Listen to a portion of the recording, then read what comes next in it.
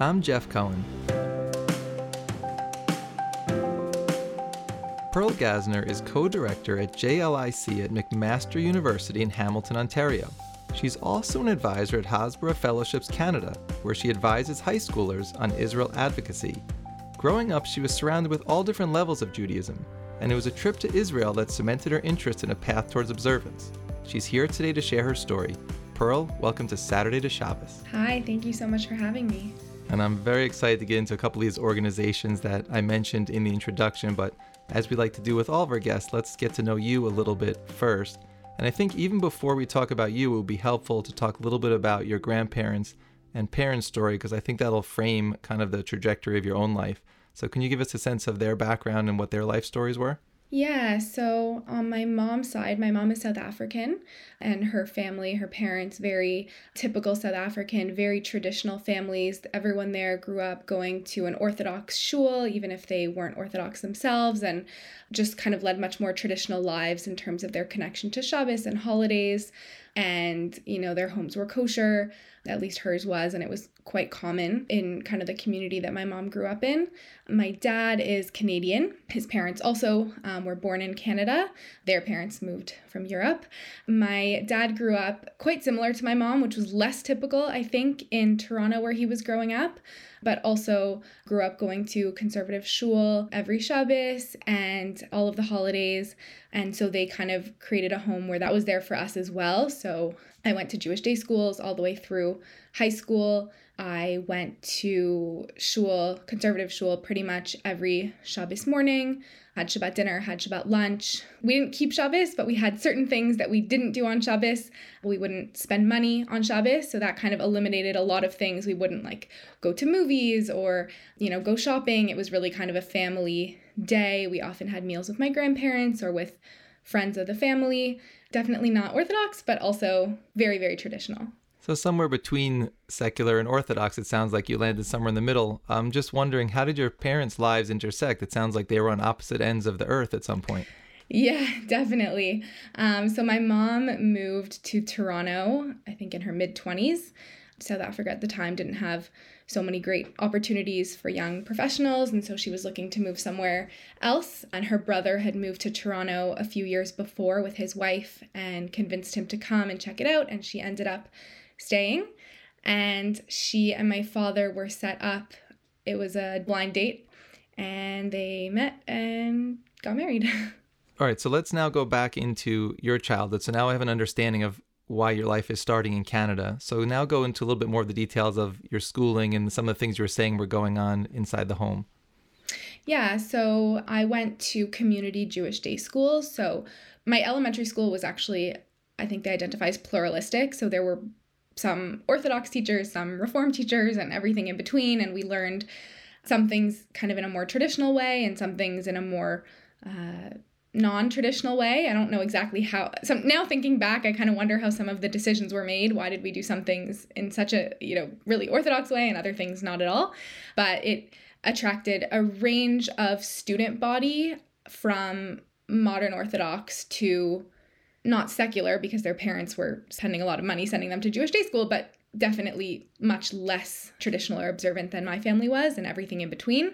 I was typically one of the more religious ones in the class, I would say, just based on kind of Shabbos. Friends would have to come to our house. We couldn't go to their house, and we went to shul more than them, but definitely a range. And then my high school was a community high school. So again, had sort of a range of perspectives and teachers and students. And my home, when I was younger, I would say was more traditional. I think as we got older, I'm the oldest of 4 kids, and I definitely saw with my younger siblings some of the rules or restrictions that I had were a little bit looser with them. And I think that actually made me realize how important they were to me, where I would kind of get upset, not because they were allowed to do things I couldn't do, but I was saying this was so important. This was so nice. Why are we not doing this anymore? Why are we not as strict about this anymore? And that was, I think, part of what made me realize how important it was to me to have Shabbos meals as a family, to be spending that day together, to not go to the mall just because our friends were going. And that sort of solidified for me how I really valued it and how it was really important to me, the observance that we did have. Did you understand as a kid that there were things your family wasn't doing and that other families were doing more, but maybe you thought, well, this is just what my family does and it's okay? Like, at what age did you start thinking to yourself, is this what I want to be doing? Does this make sense? Why are these the rules within our house? Most of my extended family growing up, who I was very close with, were actually more observant than us. Most of my parents' siblings, interestingly, became Shomer Shabbos on their own, including one of my sets of grandparents, my mom's parents, at different stages. So I have cousins who are kind of very, very modern Orthodox, and I have cousins who are, wear black hats more in the yeshivish community. So I definitely was very much aware of the different ways of observing and the different halachot and areas of Shabbos and kashrut and other things that we weren't personally keeping, but I knew a lot about them, which I think actually made it a lot easier for me later on to kind of transition more in that direction. Part of when I started thinking more about what I wanted for myself, or kind of started realizing why are we doing certain things and not doing others, definitely part of it was when our standards started to change a little bit for my younger siblings, was when I kind of realized there's not a hard line here. It's sort of just picking and choosing, which worked really well for me. I think, I wouldn't change anything about the way that I grew up, but I did realize that when you're picking and choosing and there is no red line, it's hard to pass that on to the next generation. It's hard to tell your children, you can't do this, but this is okay. And then when I was towards the end of high school, I was already sort of starting to think about when I'm older and have a family. I really liked the idea of keeping Shabbos. At that point, it was less about, God says this, or this is a rule we have to keep, and more just about the family environment that it created. I saw a lot of good in that. And it was probably only once I actually started taking on more observance a few years down the line that I started to realize, oh, maybe this is actually, real and actually from Hashem, as opposed to just a lifestyle decision. And you just mentioned you were having these feelings like towards the end of high school. So this is the time you're starting to think about college, which also becomes the first time that you're away from home and could actually start to have whatever environment you want, follow whatever you want, and not necessarily be driven by what's going on within your family. So did things accelerate at that point when you got to college? Like, how did you take what you were feeling when you then were on your own? Yeah, so I actually went to university in Toronto. So I actually did live at home for the first few years, and I was in a program that was very challenging for me and very much project-based. There wasn't a lot of studying. It was a lot of drawing and computer work, and I was starting to think more and more about wanting to keep Shabbos. My mom actually started slowly taking on more Shabbos observance around that time as well, and I knew at that point that I wanted it, but I felt like I was spending basically all day, every day working on my school projects, and I just didn't see a way to be able to cut out an entire, 25 hours from that. It was just way too overwhelming for me. And then when I was in first year, I met a girl who was a year ahead of me in the program. We were paired up to work on a project together, and she was clearly an observant Jew. She was the only one in the entire program, all 4 years. And when I met her, I was just amazed that she was able to keep Shabbos. She told me she was married. I had no idea how she was able to keep up, a married life and be in this program and keep Shabbos. But I just thought, she's special. Like, I couldn't do that. But then I ran into her about a year and a half later. We were on the subway together, and I asked her how she was doing, and she mentioned that she had a baby. And I said, wow, so you must have taken, time off from the program. And she said, actually, no, I just took a couple weeks off, missed a few classes, and, I'm still in the year that I was in. And I was blown away by that. And literally, like, on that subway ride, I realized that I had no excuse, that if she was able to keep Shabbos, keep all the chagim, be married, have a baby, and be doing really well in school, then I could do it too, living at my parents' house, having it, so much easier in my eyes. Literally that Shabbos, I started keeping a lot of things that I wasn't before. And then when I was in third year, I went on exchange. I did a semester abroad in Ireland, of all places, which there's a very small Jewish community. It's wonderful, but it's very, very small. It would seem like keeping Shabbos, keeping kosher, dressing modestly there would be much more difficult than it was in Toronto with this vibrant, huge Jewish community. And yet it was actually the best thing for me. Before going, I thought, okay, I just started keeping Shabbos 3 months ago. What am I doing going to this place? But I really wanted to go at that point. So I went, and it actually ended up being really, really such an incredible experience, because I was away from everyone and everything, anyone that knew me. And so I was really kind of able to experiment and try things and try dressing differently and no one even knew no one that I was interacting with knew what an observant Jew was or did or looked like. So I was able to kind of figure things out without any external pressure. And after my semester there, I spent a summer in Israel doing a lot of learning. And then when I came back, I was much more kind of secure in who I was as an observant Jew, and I was able to integrate back into my life. It just allowed me to do things in a way and at a pace that worked for me and that I didn't feel any pressure from anyone else. And I think for me, I was able to actually take things on a lot more quickly than other people who are becoming observant. Often it's, we're said do things really slowly and take your time. But I think because I had several years already of thinking that this was how I wanted to live my life and had a great Jewish education and had grown up surrounded by all different types of Orthodox people, I didn't need that slow transition. But maybe being in Toronto around all of my friends and family, I might have felt pressured to kind of not seem like I was doing things too quickly or in the wrong order and the wrong pace. So being away really allowed me to have the freedom to do things in a way that worked for me. Let's also just break this down in a little bit more detail. You talked about taking on Shabbos, and then you said I took things on rather quickly. What were the steps and the things that you started adding into what you were holding on in terms of religion? I definitely started with Shabbos. I started keeping most aspects of Shabbos. I think the one thing that took a little bit longer for me was writing, just because, again, the program that I was in, that was so much of my work, and it felt so overwhelming to cut out one whole day a week of doing homework. So I would turn off my phone and my computer and I wouldn't use lights or cook or anything like that. But it took me probably another month before I stopped writing or drawing. I mean, there were definitely smaller things I didn't know and that I had to learn later on. A lot of what I knew I had observed through my relatives or friends who are more observant. And there are some things that like Borer, not separating on Shabbos, you're not necessarily going to just observe that by spending a lot of time with people who keep Shabbos. So there were things that I had to learn later on when I was in Israel or when I came back and was learning with different people. But definitely kind of the bigger aspects of Shabbos, I think I started keeping right away. I think that probably started around the Chagim, so around October. And then I went to Ireland in January. And when I was there, I decided to try out dressing modestly. Kashrut was an interesting one because I actually spoke to a Rebbitzin that I was close with just before going to Ireland. And I said, I think I'm ready to stop eating dairy or vegetarian food in unkosher restaurants. And I was actually really surprised. She told me to wait.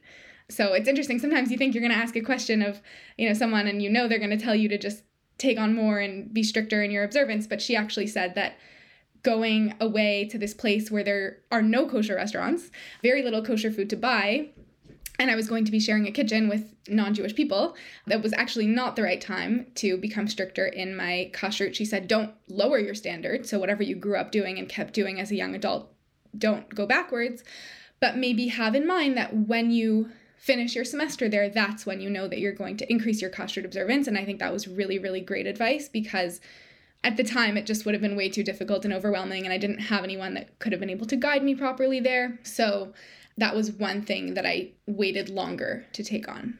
And in terms of those 25 hours that you were giving up with your studies, I've interviewed artists, piano players, musicians, etc., and they tell me that was their biggest fear because Friday night and Saturday are like major performing days, and if they give that up, what's going to happen to their career? And then almost like counterintuitively, their career takes off once they keep Shabbos. So I'm wondering for you, you had all these fears of how will I keep up with my schoolwork if I'm going to give up these 25 hours of study time during the week. What actually happened once you committed to Shabbos and then went back to studying in this new cycle? Yeah, it was actually so incredible. It was very, very similar to what you described that other people experienced, where all of a sudden my schoolwork just took me less time. Like Hashem was helping me. I don't know. I became more efficient. I don't know what it was, but all of a sudden I was able to do my work in 6 days instead of 7. And it really was not an issue at all. And then you referenced Israel. So tell me a little more about how that impacted your continued growth and what you experienced there and exactly what you were doing during your time in Israel. So I did a few different things during my summer in Israel. I had heard about a program, unfortunately it no longer exists because it's incredible, but it was called Jewel.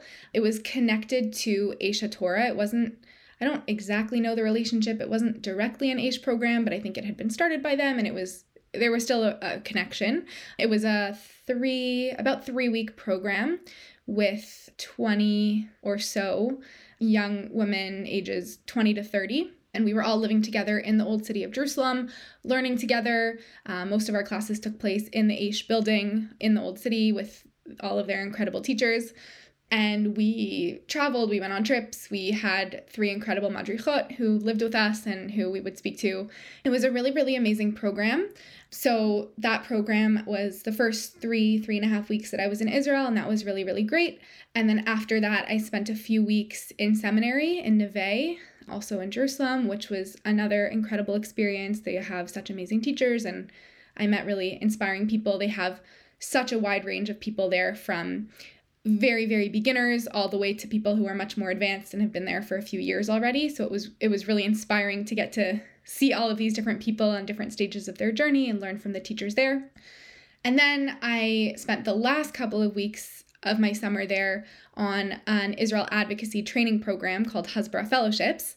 And that was a little bit of culture shock because I had spent almost 2 months in this very kind of sheltered, all-women environment of people who were all so focused on growing and learning and, becoming more observant, or at least exploring that. And then I was on this trip with probably around 30 Canadian and American undergraduate college students who were there to learn about Israel advocacy. And it was so incredible. I ended up working for the organization afterwards. It sort of solidified for me everything that I had been learning on Jewel and at Neve about how I wanted to live my life, how I wanted to kind of structure things when I got back home, because I'd been away at this point for about 6 months. And I really felt ready. It was a good almost training or practice for being home and being the observant person who was surrounded by non or less observant people, and kind of explaining what I was doing and why I was doing it, and setting certain boundaries for myself when I was in this more kind of outside world environment. I was no longer in a sheltered seminary kind of environment. So it was a good preparation for going back to Toronto after. It sounds like you're saying you were now surrounded by a lot of secular Jews at the end of your time in Israel, and it solidified for you that you made the right decision in moving further observing, because you saw, I guess, how your life would unfold if you were going in the other direction?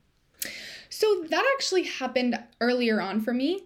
When I was, I think, in my first year of undergrad, recently out of high school, I went on a birthright trip. And that was my first time being surrounded by totally secular Jews.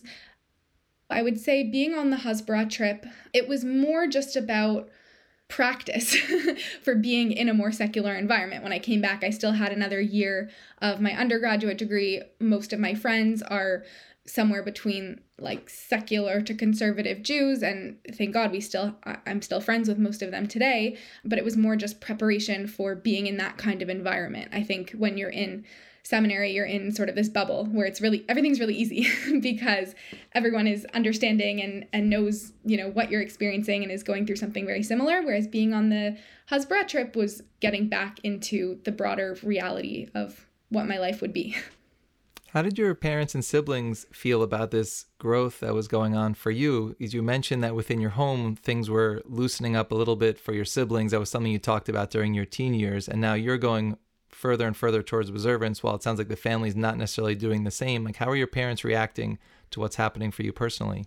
So there definitely was a time where things were loosening a little bit, but then they sort of went in the other direction.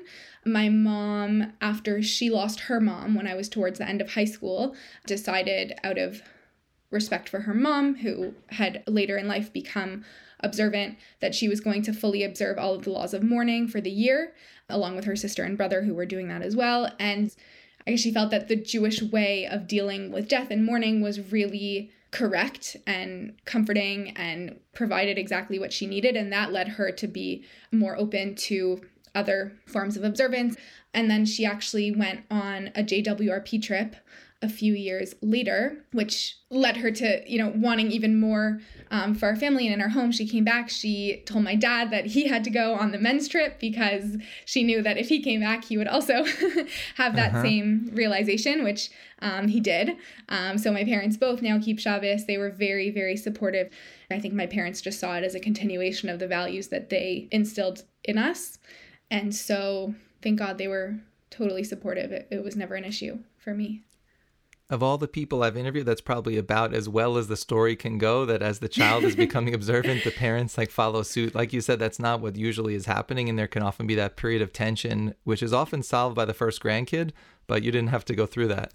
That's what I tell people who I was an advisor in NCSY, and sometimes I would have, students who were having issues with their parents and struggling, and obviously I would always encourage them to be as accommodating and respectful, and you're the one who's changing, so you have to accommodate your family. But a big thing I have heard so many times and have told them is, don't worry, when they have grandchildren, they'll want a relationship with them, they'll come around.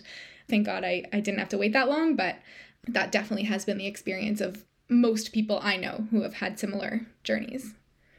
And let's transition now and go into your career post-university, and also how that special someone comes into your life and what you're doing now. My undergraduate degree, I was studying interior design, and I knew from very early on that it was not for me. I'm still not exactly sure why I decided to go into it, but thank God I did, because it led me to all of the experiences that I had. But I sort of was going through it. I didn't really have anything else that was really speaking to me, so it didn't make sense to switch to another program that I also wasn't sure about. So I decided to just finish. It's an undergraduate degree, it's a bachelor's degree, and then I'll do something else from there. And so I was at school, I was studying interior design, but also kind of looking for something else. And when I was in second year at the time, there was a motion that some Jewish students were putting forward to our student union to have the student government co-sponsor with Hillel Holocaust Education Week, meaning that they would help to bring in speakers and advertise to the broader student body about Holocaust Education Week. And there was a big push to have as many Jewish students at the vote as possible.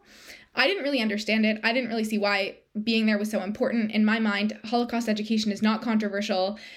Why would anyone be opposed to this? I didn't really think I had to be there, but at the same time, I thought, okay, I should go and show my support. So I decided to go to the meeting. And while I was there, I was absolutely shocked.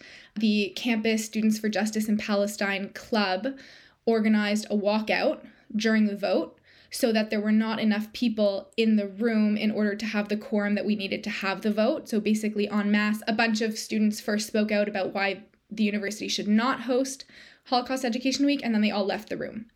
I was really upset by this, and I was motivated to try and do something about it. Because the vote couldn't happen, it was going to be voted on privately at the next student government meeting. So I pulled out my grade 12 Jewish history notes where I learned about Holocaust, I learned about Israel, Israeli history, politics, and I composed this letter that I sent to all of the members of student government in order to try and convince them to vote in support of this resolution.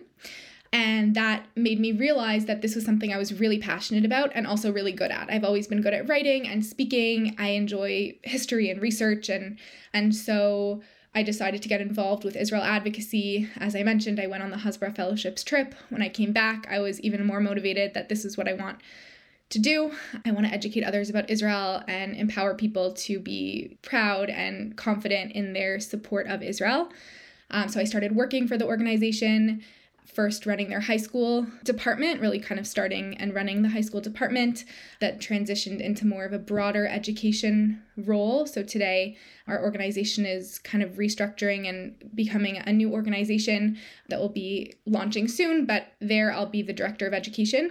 So coming up with new programs and initiatives and speaking to different audiences. And that was kind of one area where I found that this is what I want to do with my life. And at the same time, when I came back from Israel, I also got involved as an NCSY advisor.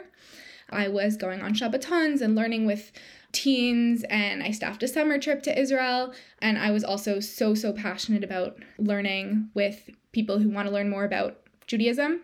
I started doing some things on the side. A friend and I started these Rosh Chodesh discussion groups where we would get a bunch of young women together to talk about different Jewish topics, and really any way that I could be involved in Jewish education, I wanted to. I'm now in the middle of a master's of Jewish education through Yeshiva University, and through my involvement as an NCSY advisor, as well as being a student who was involved in JLIC, Jewish Learning Initiative on campus, I met my husband, who was both an NCSY advisor and he was on the board of JLIC, as was I. We kind of knew each other a little bit just from our involvement, and then we were set up. And after we got married, We're both from Toronto, but we moved to Hamilton, which is a smaller city about an hour outside of Toronto, for my husband to start medical school.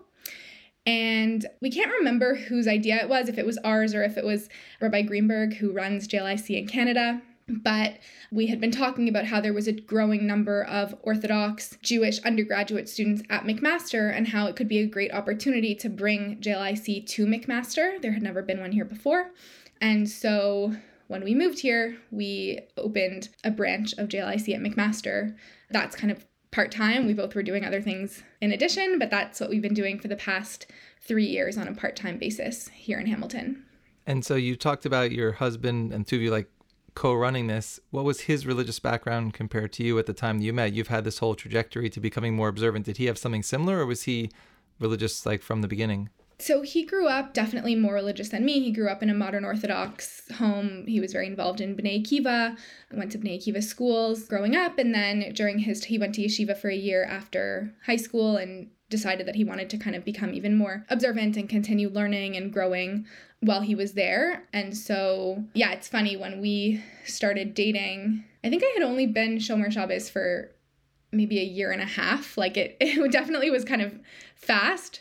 I definitely thought that it would be better for me to be with someone who had either grown up religious or had been religious for a lot longer than me, just because I didn't always connect when I met people who were at a similar stage as me in terms of time, like people who had just started learning a year and a half ago. I often didn't necessarily connect with them as well as I did with people who had grown up religious their whole lives, or at least had become Bal Tshuva. It was easier for me to fit into his world and his friends and his family than it would have been for someone who came from a less observant background. And you also talked about this eye-opening experience you had when you were on campus and started to get involved in advocacy when you were trying to do this Holocaust program. What are you seeing now that you're with JLIC and you're on the front lines of dealing with kids who are trying to keep their observance or grow? What is that experience like for them, and what are you observing in watching them compared to what your own experiences were when you were a student? Yeah, so it's interesting. At McMaster, we have a pretty big group of students who are also Baalei Tshuva. A lot of them were involved in NCSY in high school and then went to seminary or yeshiva after and became observant that way. And then we also have quite a big group of students who come from similar backgrounds to my husband, so went to modern Orthodox schools their whole lives. And we see sort of two different patterns. There are some students who come here and they're so inspired and want to keep learning and want to keep growing and are really motivated, and they have to be really self-motivated, I think, to be at a campus like McMaster in order to keep growing and coming to shul and, you know, coming to all of the programs that we offer. And then there is another group of students that I think sort of the way Rabbi Greenberg describes it is they kind of come here to escape because now, you know, I'm away from home and I'm away from my family, and it's definitely harder here. Thank God we have great access to kosher food and there's a great shul, but it's harder. It's not everywhere. It's not handed to you by your parents or by your peers. And so I think for some people, they take that as an opportunity to sort of stop coming to Minyan and stop learning because they now have this freedom. You know, we're here to definitely try and provide more opportunities and make it easier for them. But I think being away from home, being on a campus with so many other students and so many other Jewish students even who are not necessarily observant, it definitely requires a lot more motivation on the part of the students in order to maintain that connection. And on the Israel advocacy side, you've talked about how you found that passion at a young age. People don't even find their passion sometimes throughout their entire lives, but you found that at a really young age. Like, what really grabs you about that topic? Since I was really young, I had a really strong sense of justice, and you know, it always really bothered me. I remember my dad speaking about this at my bat mitzvah. He made a speech where he spoke about how I was always really bothered when something wasn't just or didn't seem fair, or, you know, the right thing wasn't happening. Seeing so much misinformation out there and so many people who are misinformed or who are trying to misinform others, I think it really sparks that sense of justice in me, that like, how can this false information and these lies be spread and believed by people? Like, it's just not right. And I think I'm really bothered by that. And I think that tied with my strong Jewish identity and connection to Israel and to the Jewish people, it sort of just was a really natural fit for me, as well as fitting with my natural skills of writing and speaking and educating others. Since I was really young, I was always like in that peer tutor role of helping my friends with their homework, and then more formally in high school. So I think it just kind of brought together a lot of my natural skills and passions and values in a way that interior design definitely did not. Again, I don't know why I was doing that, but it led me to where I am today. So I guess that's why. Last question before we close with the lightning round. You talked about pursuing a master's degree, and also your husband is in medical school. So what's next for you as you both get your degrees? Where do you see yourselves living? What do you hope to accomplish over the next, say, 3 to 5 years? I am pursuing my master's quite slowly. It's very much part-time. I've been working in Israel advocacy full-time, doing JLIC part-time. Thank God we also had a baby 6 months ago, so it's sort of one course at a time. Hopefully I'll finish in the next couple of years. It's all online, so I can kind of do it at my own pace, which is great. My husband will be applying and hopefully, God willing, starting residency next year, about a year and a bit from now. We don't really have a say in where we'll end up, so I'm not exactly sure. Thank God for me, my role with the organization that I'm with, I'm able to work remotely most of the time. It's a lot of work at my computer and Zoom presentations and things like that. I definitely see myself staying where I'm at. Unfortunately, our time at JLIC has come to an end, at least for now. This is our last semester on campus, just because with all of our different time commitments in the coming year, we won't be able to offer the students what they need. But definitely, I'm always kind of trying to juggle the balance and the two passions that I have, which they're really the same passion, but there's two different branches of kind of the more Israel side of Jewish education and the more Torah-based side of Jewish education. So I think in the next few years, it seems like I'll be more focused on the Israel side, but I definitely am always seeking out opportunities to give shiurim, speak in different places on the more Torah side of things. I think it'll probably be constantly shifting and changing, but somewhere in that realm, I hope to remain. And my degree that I'm working on, I think, will open up more opportunities and also just give me a lot of foundational skills that I don't have. I'm sort of making up how to come up with a curriculum for, my high school students, or how to assess or evaluate their learning. And the program is really giving me a lot of those skills that I need, I think, to be more effective in the roles that I already have. It's not so much about seeking out a different path or different roles, but rather just being better at the jobs that I have.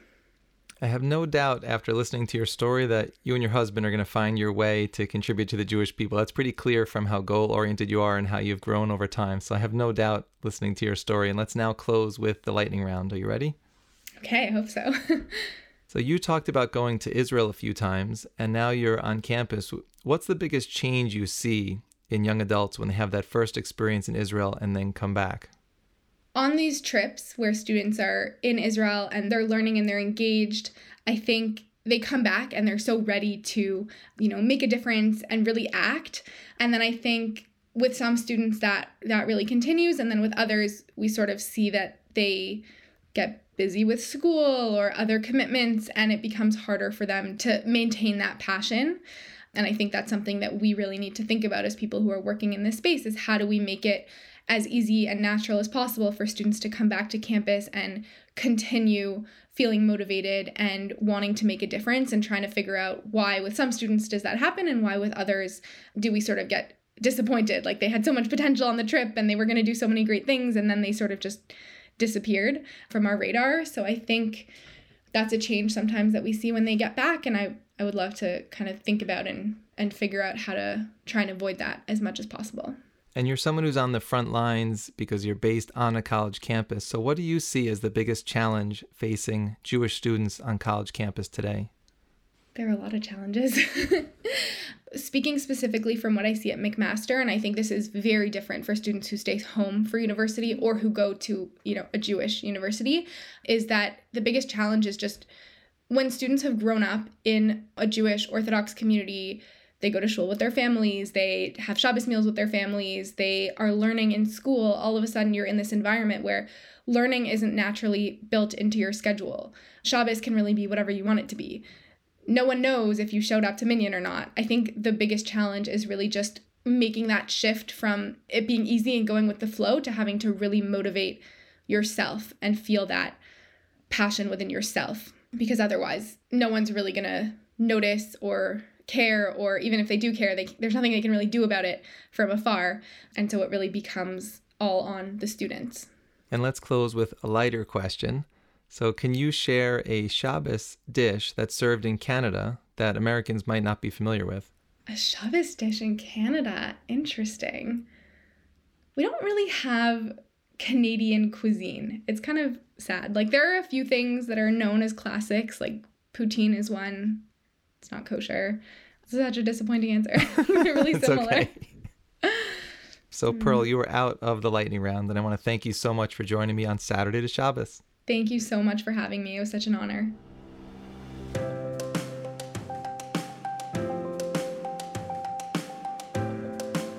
Saturday to Shabbos is produced by Gary Wallach. Our theme music is by Paul Uden. To learn more about us, please visit tachlismedia.com. That's TACHLIS media.com. Tell us what you think about what you've heard, or suggest a story we should know about by emailing shabbos@tachlismedia.com.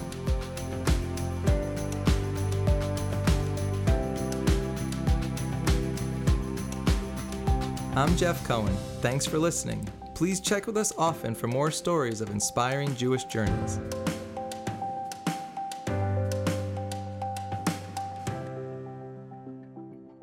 Saturday to Shabbos is a Tachlis Media podcast.